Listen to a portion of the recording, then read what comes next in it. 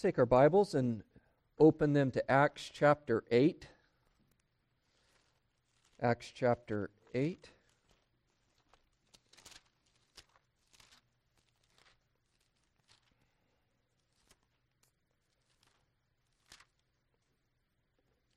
Why do bad things happen? Why is there tragedy? Why do we see tragedy take place? Especially, we see it when it happens to people trying to do the right things, or even doing the right things. How could God allow or even decree tragedy? And the fact that there is tragedy is clear, or that bad things happen is part of our experience.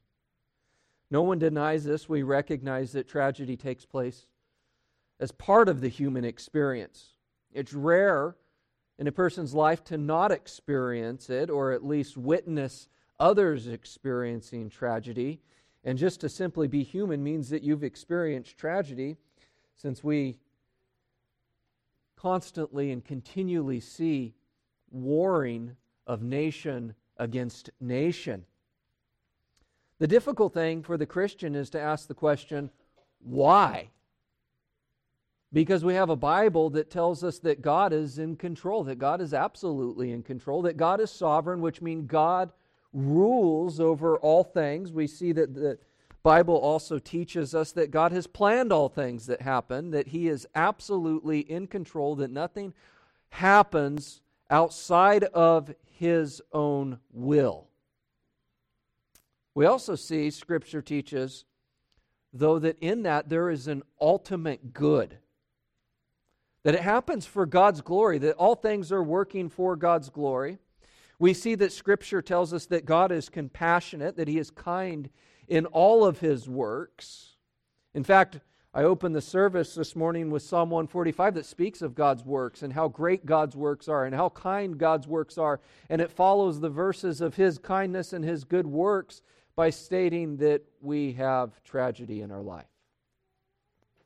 Nothing we see in Scripture happens in vain. But how is this reconciled with human tragedy that we experience? As we look to Acts chapter 8, we see a shift in the narrative where we move from Stephen to now Philip, and we get to see a glimpse of God's providence unfolding with good resulting from tragedy. Where we see and we're able to witness how God brings not only just good, but He brings the greatest thing that could happen out of the worst thing that could happen.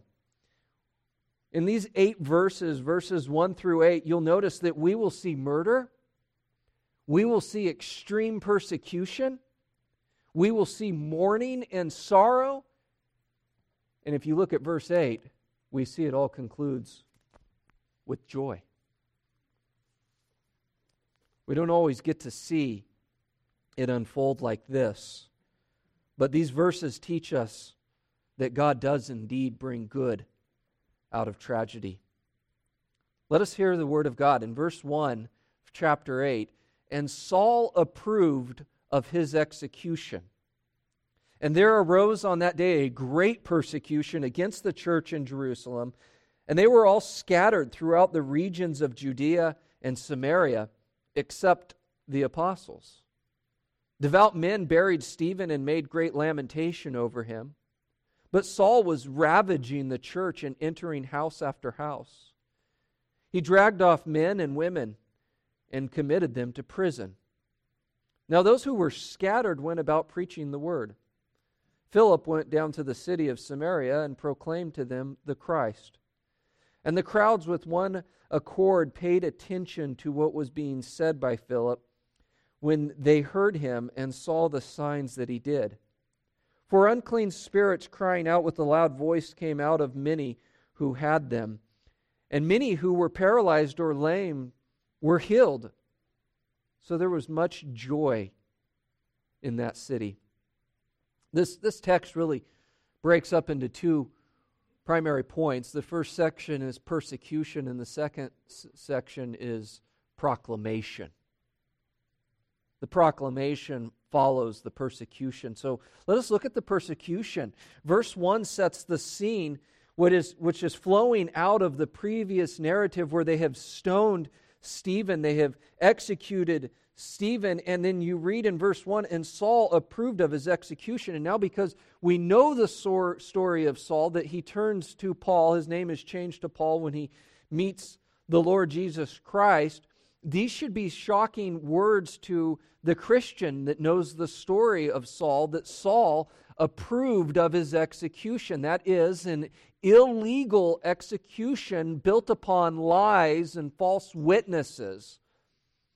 When you look at that phrase, approved, oftentimes in the King James, that word is translated in other places, took pleasure. He approved, he took pleasure in great wickedness of murder, of lying, of basically disregarding the law of God. He approves of it. He approves of rejecting God's word. Violence was in his heart. Violence ruled his heart. Saul was a wicked man. He was an evil man. And the result of this execution was a releasing of the floodgates of persecution. You'll notice what it says, and it arose on that day great persecution against the church. Oftentimes we hear of the phrase persecution, we're being persecuted. We have not experienced this here in the United States. Not even close.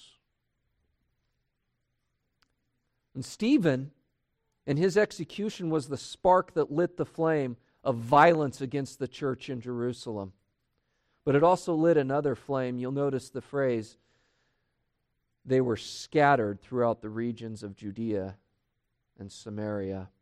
One commentator says it was like taking seeds and throwing them across the land.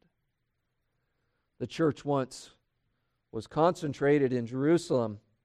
It's now forced to flee Jerusalem. One commentator says the taste of blood maddened the people as wild beasts, end quote. And so the people leave their homes. They leave all that they knew. They're forced to leave, or perhaps if they stay, they'll meet the same fate as Stephen, so they flee Jerusalem. Notice it says they were all scattered. This doesn't mean literally every single Christian left Jerusalem. Later in the book of Acts, you'll find that Christians are still meeting in Jerusalem. There's still many Christians in Jerusalem at this time. This is just saying that the vast majority of Christians began to escape Jerusalem. They began to leave. They were fleeing the area, except the apostles. And the apostles stay behind because they still had people to care for, to minister to. They still had to shepherd the flock. But it does bring up a good question. If you wanted to end the church in Jerusalem, the best people to go after would have been the apostles. So why don't they go after the apostles after they've gone after Stephen? It's because the apostles were leaders of the church, but they were well respected, they were well known. It would not have been easy for them to just go after the apostles. Later they do. But just to go after him here, it would have been difficult for them to carry that out, so they go after lesser known Christians. And so the apostles stay behind, and I think this speaks of their understanding of their apostolic role in the church, that they needed to shepherd the flock, and they do not abandon their people when the people are persecuted, but they stand there with them. One thinks of Dietrich Bonhoeffer, who escaped Nazi Germany only to return and be executed eventually because of his plot in Operation Valkyrie. But he said, I can't leave my people. He understood his role as a pastor to people. And so murder takes place, and it leads to this massive persecution, which you'll notice leads to great lamentation in verse 2. It says, devout men buried Stephen and made great lamentation over him. This is an incredibly important verse, especially in how we think through issues of how Christians live in an unjust society that is ruled with corrupt leaders. Notice what it says. It says, devout men buried Stephen. People are divided, commentators are divided if this was speaking of Christians or Jews that were sympathetic, but it's most likely Christians that go and bury Stephen. Now, burial of a criminal was legal. So Stephen was viewed by the Sanhedrin as a criminal, one that was guilty of blasphemy, although they didn't ever actually give him a verdict in that. They just overran with emotion and rage, decided to stone him. But it was allowed for you to bury a criminal. But you'll notice the phrase, and they made a great lamentation over him. This was not allowed. This was against Jewish law. So what I mean is that you could not lament over someone that had been stoned to death, because stoning was the result of blasphemy. You were not allowed to lament over a blasphemer. That sounds strange that we can't mourn. To say that it's illegal to mourn, it doesn't mean that they couldn't mourn inwardly, but they could not lament. And this is a specific word which is speaking of something outwardly taking place. So the Jewish law would not allow this outward lamentation to take place. It's a significant word. It's only used here in the New Testament, and it refers to something more than sorrow. And this is why it's so crucial for us to understand what's taking place here. It's the beating of one's chest. It's a very demonstrative action of lamentation. It's something that would be observable by others. So what's taking place here when it says they made great lamentation over him is, on the one hand, they're honoring Stephen. They're honoring him in his death. But on the other hand, they're showing defiance to the Sanhedrin. They're saying publicly, we don't agree with your decision. You have killed an innocent man. So when it says there was great lamentation, it's speaking of a very public protest by the people. These devout men stand publicly in solidarity with Stephen, and they very publicly identify themselves with him. And by doing this great lamentation, they're disregarding what? The law of the land. And why? It's fairly obvious, isn't it? A man had been murdered. And so what is this that they're doing? They're challenging the leaders publicly. They're saying, we don't agree. We protest you. And this is the right thing to do, right? It's an honorable thing for these devout men to do this. But it's also risky. It's also risky for them to do this because we've already read that there's great persecution. So it's like these two things. Verse 1 of great persecution rising that day, and verse 2, there's great lamentation in the burial of Stephen, are descriptions of things happening at the same time. While there is persecution arising in Jerusalem, at the same time, they're doing this public protest against the wrongful death of Stephen. So it's very risky for them to do this. This could impact their home life. This could impact their job. It could certainly impact their social standing. It could impact all aspects of their life. But we have to note this, is that in times of persecution, it is often dangerous to do the right thing, isn't it? It's dangerous to stand up and do what is right. And also this is that protest at times is necessary. Protest at times is necessary, but we have to remember the context is that a man had died accused of something he had not done. They killed him outside of a real court decision. And so the people protest it, but you'll notice that they don't go and destroy Jerusalem when they do it. They say, we don't agree with this injustice that's taken place. Now, to emphasize the danger that they put themselves in, look at verse 3. Because it shows us how great the persecution was. It says, but Saul was ravaging the church and entering house after house. He dragged off men and women and committed them to prison. It really reads like, when you read verse 3, like Hitler's SS, systematically eliminating any opposition, going home to home and wiping out anyone that might oppose them. Except for this isn't Hitler, this is Saul. It says he's ravaging the church. It's a very descriptive word. It's used of an animal tearing the flesh of another animal.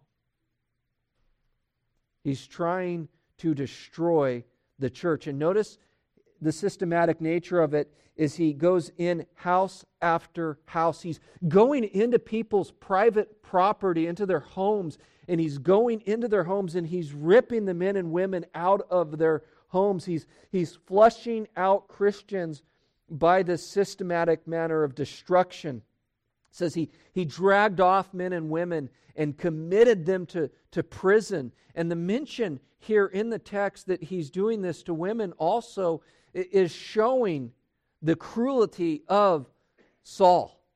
Shows the depth of depravity that is taking place, that he's ripping people from their homes, removing them from their belongings, maybe even from their children who now are left alone. Whole families are violently put in prison, drug off. It's in their homes that this takes place, the safest place that you could be. The comfort of your home now becomes a place of fear.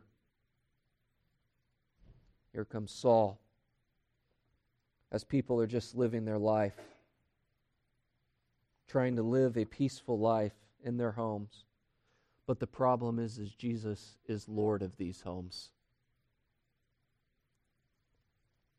And Saul cannot stand it. The Jewish leaders cannot stand it. So they go to these home churches, they go to these homes, and they go after them. They've broken no Roman law. These Christians are striving for peace, which is the desire of the Christian life, isn't it? That we strive for peace with our neighbor, strive for peace with those around us. And I want you to look at what happens. We find out later on in Paul's testimony of this in Acts chapter 22, where Paul describes it later. He says, I persecuted this way. That was what Christians were called. They were called part of the way. I persecuted this way to the death.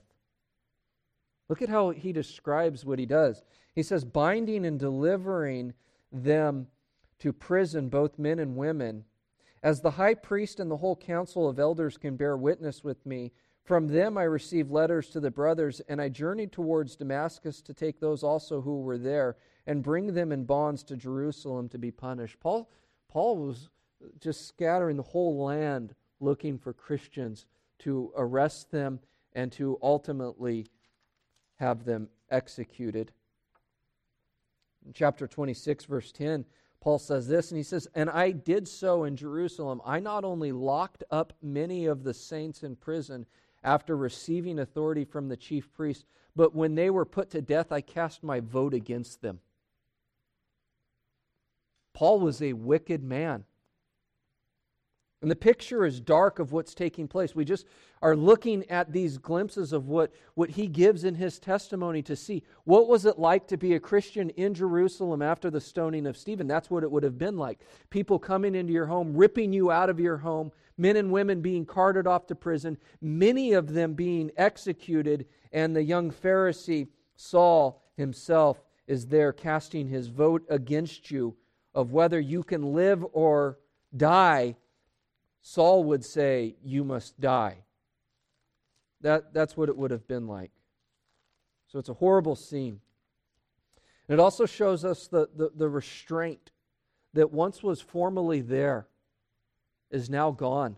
And you remember at the beginning of the book of Acts, it was primarily the Sadducees that were against them. Gamaliel, who was a Pharisee, said, let's show restraint.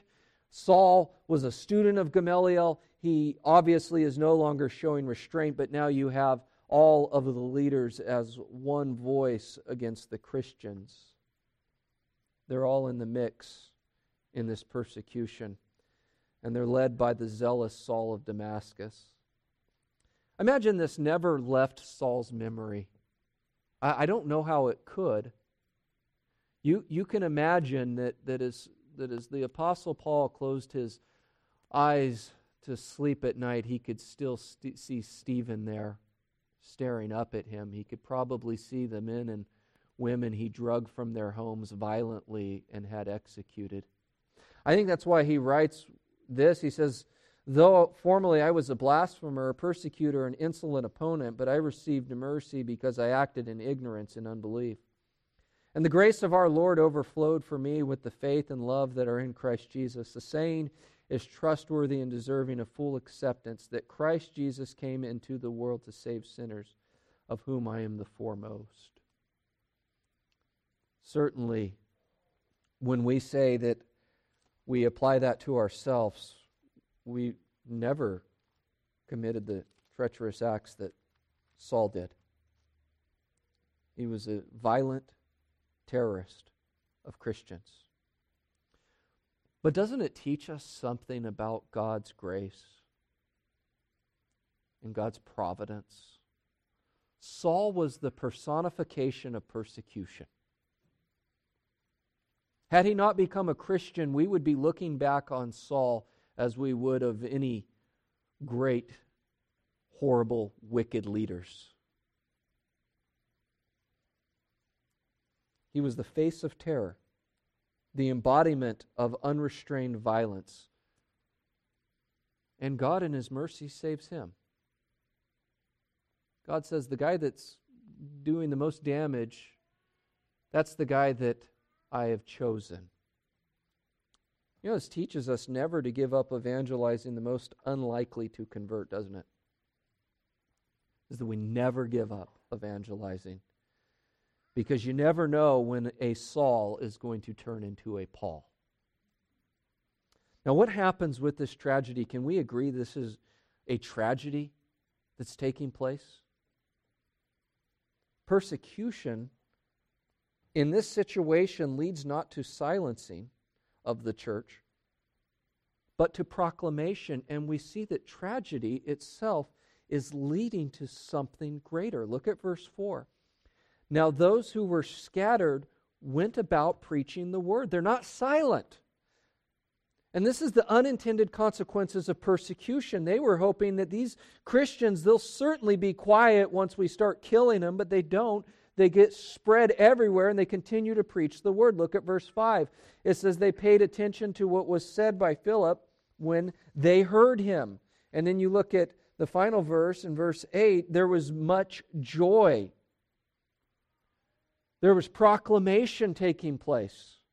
There was preaching taking place. There was sharing of the faith taking place. That good is coming out of this tragedy. The tragedy of Stephen and the tragedy of the men and women that have been ripped from their homes, thrown in prison, and many killed, is that there is good coming out of this. Now it's important to see evangelism is not taking place from the apostles. No one is specified in who is doing this evangelism. Verse 1 says, you'll notice, they were all scattered. Verse 4 tells us, what did those who were scattered do? It tells us what they did, and it tells us that they preached the word. And this isn't speaking of formal sermons, but it's that they are sharing the word of God. And what was that word? Well, they had the Old Testament. That's all they had. And so they're sharing the Old Testament scriptures and how the Old Testament scriptures find their fulfillment in the Messiah. They are showing Jesus is the Messiah promised in the Scripture. In fact, when you look at verse 25, that tells us exactly what they were teaching. It says, "Now when they had testified and spoken the word of the Lord, they returned to Jerusalem, preaching the gospel to many villages of the Samaritans."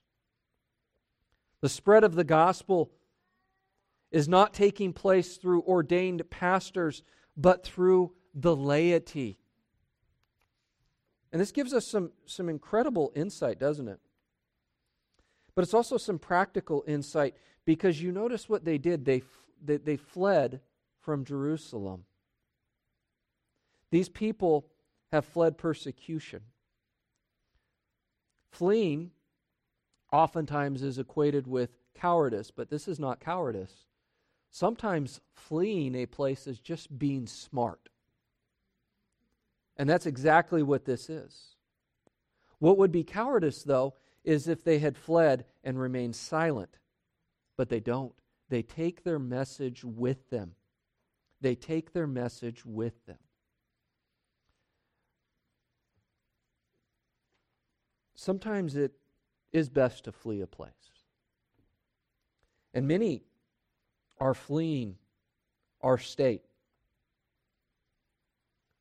And sometimes maybe that is best. What we have to consider, though, is what takes place here. If we flee a place, but we're not taking consideration of where we're going to land and how we contribute to the kingdom of God, we're not doing it right. They fled because they were experiencing true persecution. People were dying. And the first thing they do is when they leave is they are preaching the word. That is ongoing preaching of the laity, not the apostles. Doesn't say anything of ordained pastors. It's just the people are going there and preaching. And by the way, that's the most effective evangelism. They are not sharing their personal testimonies. They are sharing the Word of God, and the people are doing it. I wonder what things would look like if every Christian was committed to sharing the faith with just one person in the course of a year. You might say, wow, a year is a long time. I hope we would share our faith more than once a year.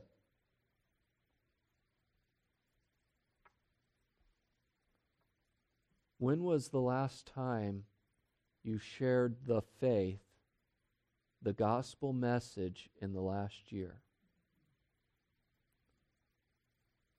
I think if we ask that to congregations all throughout this land, we would be shocked by the results. Could you imagine if we just shared the faith with our own home? What would happen? Let's hope it doesn't take persecution to awaken the church to share the faith. Not everyone is gifted with the gift of evangelism, but that doesn't mean every Christian cannot articulate their faith. As Peter says, always be ready to give a reason for the hope that you have. Some are gifted by God's grace specially for this task. In fact, we see that in verse 5. Philip went down to the city of Samaria and proclaimed to them Christ. Now, Philip is one of the 7 that we were introduced to in chapter 6, and he's the only person in Scripture given the title of evangelist. In fact, Acts 21:8 says, "On the next day we departed and came to Caesarea, and we entered the house of Philip, the evangelist." Philip is known as an evangelist, and he's the only one given that title in Scripture. So he's obviously remarkably gifted with evangelism. Not everyone is gifted like he is, but he is an evangelist. He takes the word of God to Samaria, and he's doing this just as Jesus had instructed the apostles to do when he said, "But when you receive power from the Holy Spirit and it has come upon you, you will be my witnesses in Jerusalem and in all of Judea and Samaria and to the end of the earth." Now the Jews hated the Samaritans. They would not want to associate with him. But now Philip, like the Samaritans, has been excluded from temple worship, excluded from Jerusalem, and so he goes to his fellow rejects to share the good news to all people. The world rejects the Christian. He goes to those that have also been rejected and shares the good news of Christ. Philip knows God does not dwell in a building made by human hands. And so we see the temple is fading out of the picture in the book of Acts. And the true temple, Christ, is proclaimed. And Isaiah foresaw this day when there would be those going in to Samaria and sharing the good news and setting the captives free. In Isaiah 9, in verse 1, "But there will be no gloom for her who was in anguish. In the former time he brought into contempt the land of Zebulun and the land of Naphtali. But in the later time he has made glorious the way of the sea, the land beyond the Jordan, Galilee of the nations. The people who walked in darkness have seen a great light.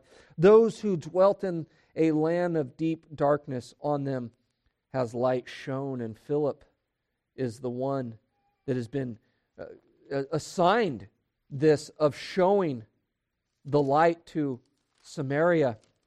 And it's significant that he goes there because Jesus had said this in Matthew 10:5. These 12 Jesus sent out, instructing them, "Go nowhere among the Gentiles and enter no town of the Samaritans, but go rather to the lost sheep of the house of Israel." And so they're now no longer excluded. And Philip leads the charge into Samaria, somewhat by force, because he's forced to flee, but he takes the message with him. And we have to see what happens here, and that this way for Philip had been prepared by the Lord Jesus. And we see a glimpse of this in verse 6 and 7. It says, "And the crowds with one accord paid attention to what was being said by Philip when they heard him and saw the signs that he did." They're listening to him. And there's accompanying signs that take place. And the description of those is in verse 7. "For unclean spirits crying out with a loud voice came out of many who had them, and many who were paralyzed or lame were healed." And now we just have to take a note about the miraculous nature of what's taking place and see a pattern that takes place in the book of Acts that helps us understand the significance of these miraculous events that are unique to the book of Acts and to the book of Acts alone. In Acts chapter 8, verse 16, it says, "For he had not yet fallen on any of them, but they had only been baptized in the name of the Lord Jesus.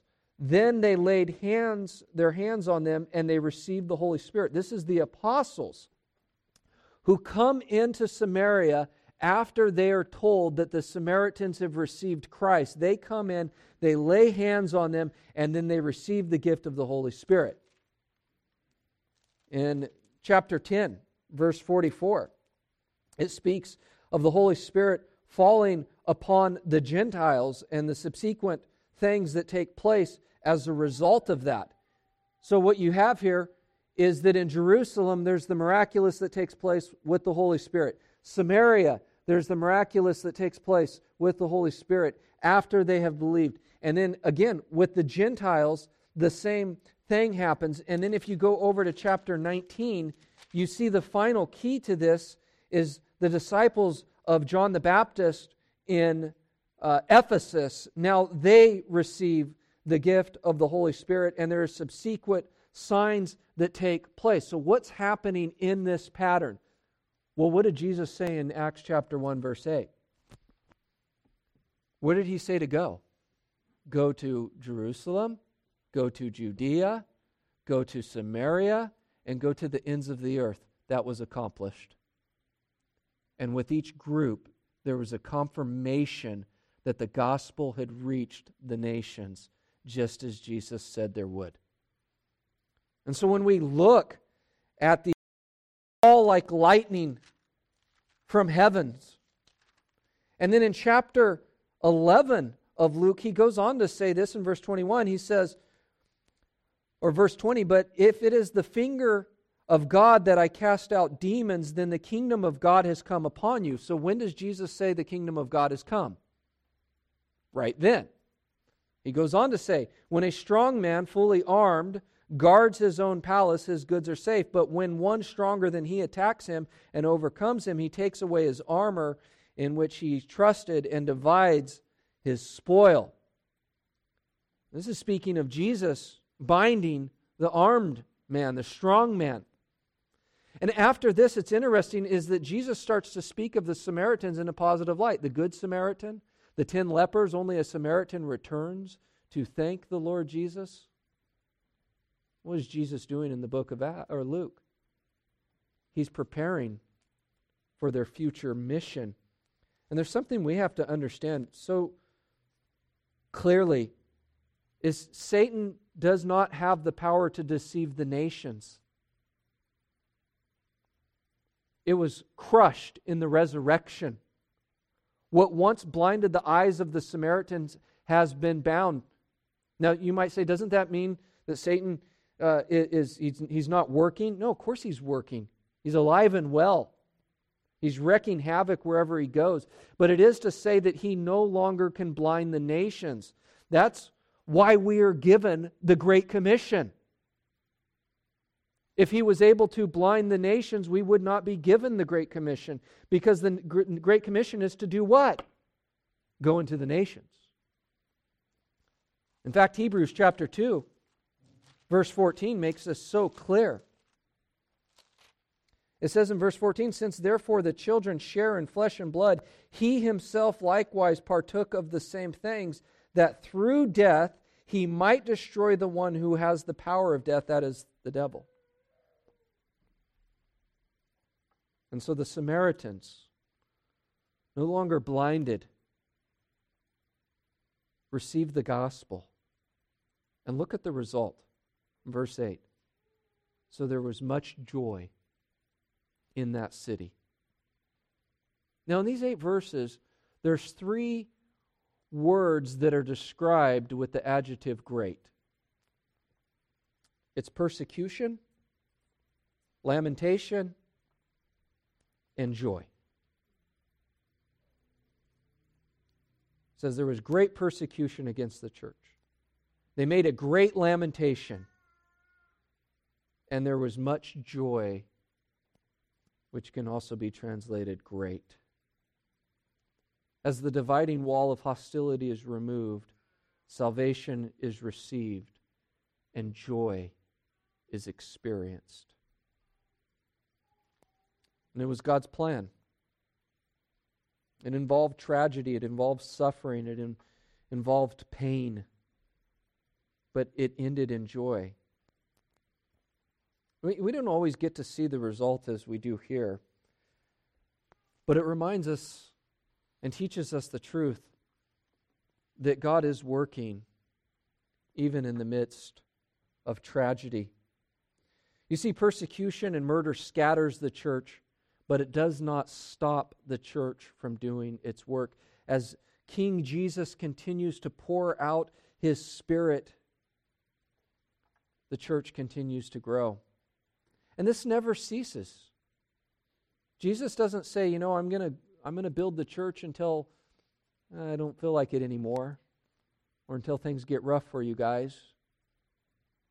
You see, we have 2 parallel things taking place, is that you see an increase of opposition to the church, but you still see an increase in the church, running parallel at the same time, because Jesus promises that. And persecution doesn't grow the church. We often say that, but we should think through that more clearly. Preaching the word is what grows the church. That's how Christ grows the church. And it's also not true that necessarily because of persecution the church will grow.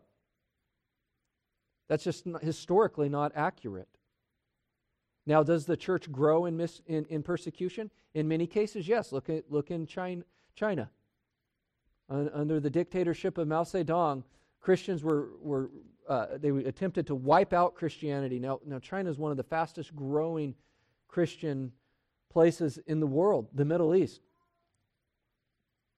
Christians are booming there. But that's not always guaranteed. Look at Japan. Japan was once a very heavily evangelized place, and great persecution took place. The Japanese people are still considered a lost people group. So it's just not true that because there's persecution means there's going to be a growth in the church, but it does mean that the church is going to spread and it's going to be scattered, and we will see that growth there. But it's the preaching of the word that takes place. And this may not have happened apart from the persecution. That they were forced to leave Jerusalem. They were comfortable there. But opposition became opportunity. And sometimes we know that it just simply means that when a place has been heavily evangelized, remember the growth of the church, that sometimes a change needs to take place. A number of years ago, I was preaching in John, and I came to these verses in chapter 10, verse 40. It says, "He went away again across the Jordan to the place where John had been baptizing at first, and there he remained. And many came to him, and they said, 'John did no sign, but everything that John said about this man was true.' And many believed in him there." What's interesting, if you just back up a verse, it says they were trying to kill him. He crosses the river, and all of a sudden, all of these people believe upon him. And I remember reading, it's always stuck with me, something Charles Spurgeon said. He says, sometimes a ministry in a certain location, it just kind of fizzles out, and you go across the street, and all of a sudden, there's just a great awakening again. And that's precisely what was happening in Jerusalem, is that they had this massive growth, and then persecution arises, and it stops. They go across the street, so to speak, and you see massive conversions taking place again. And that's what happens oftentimes.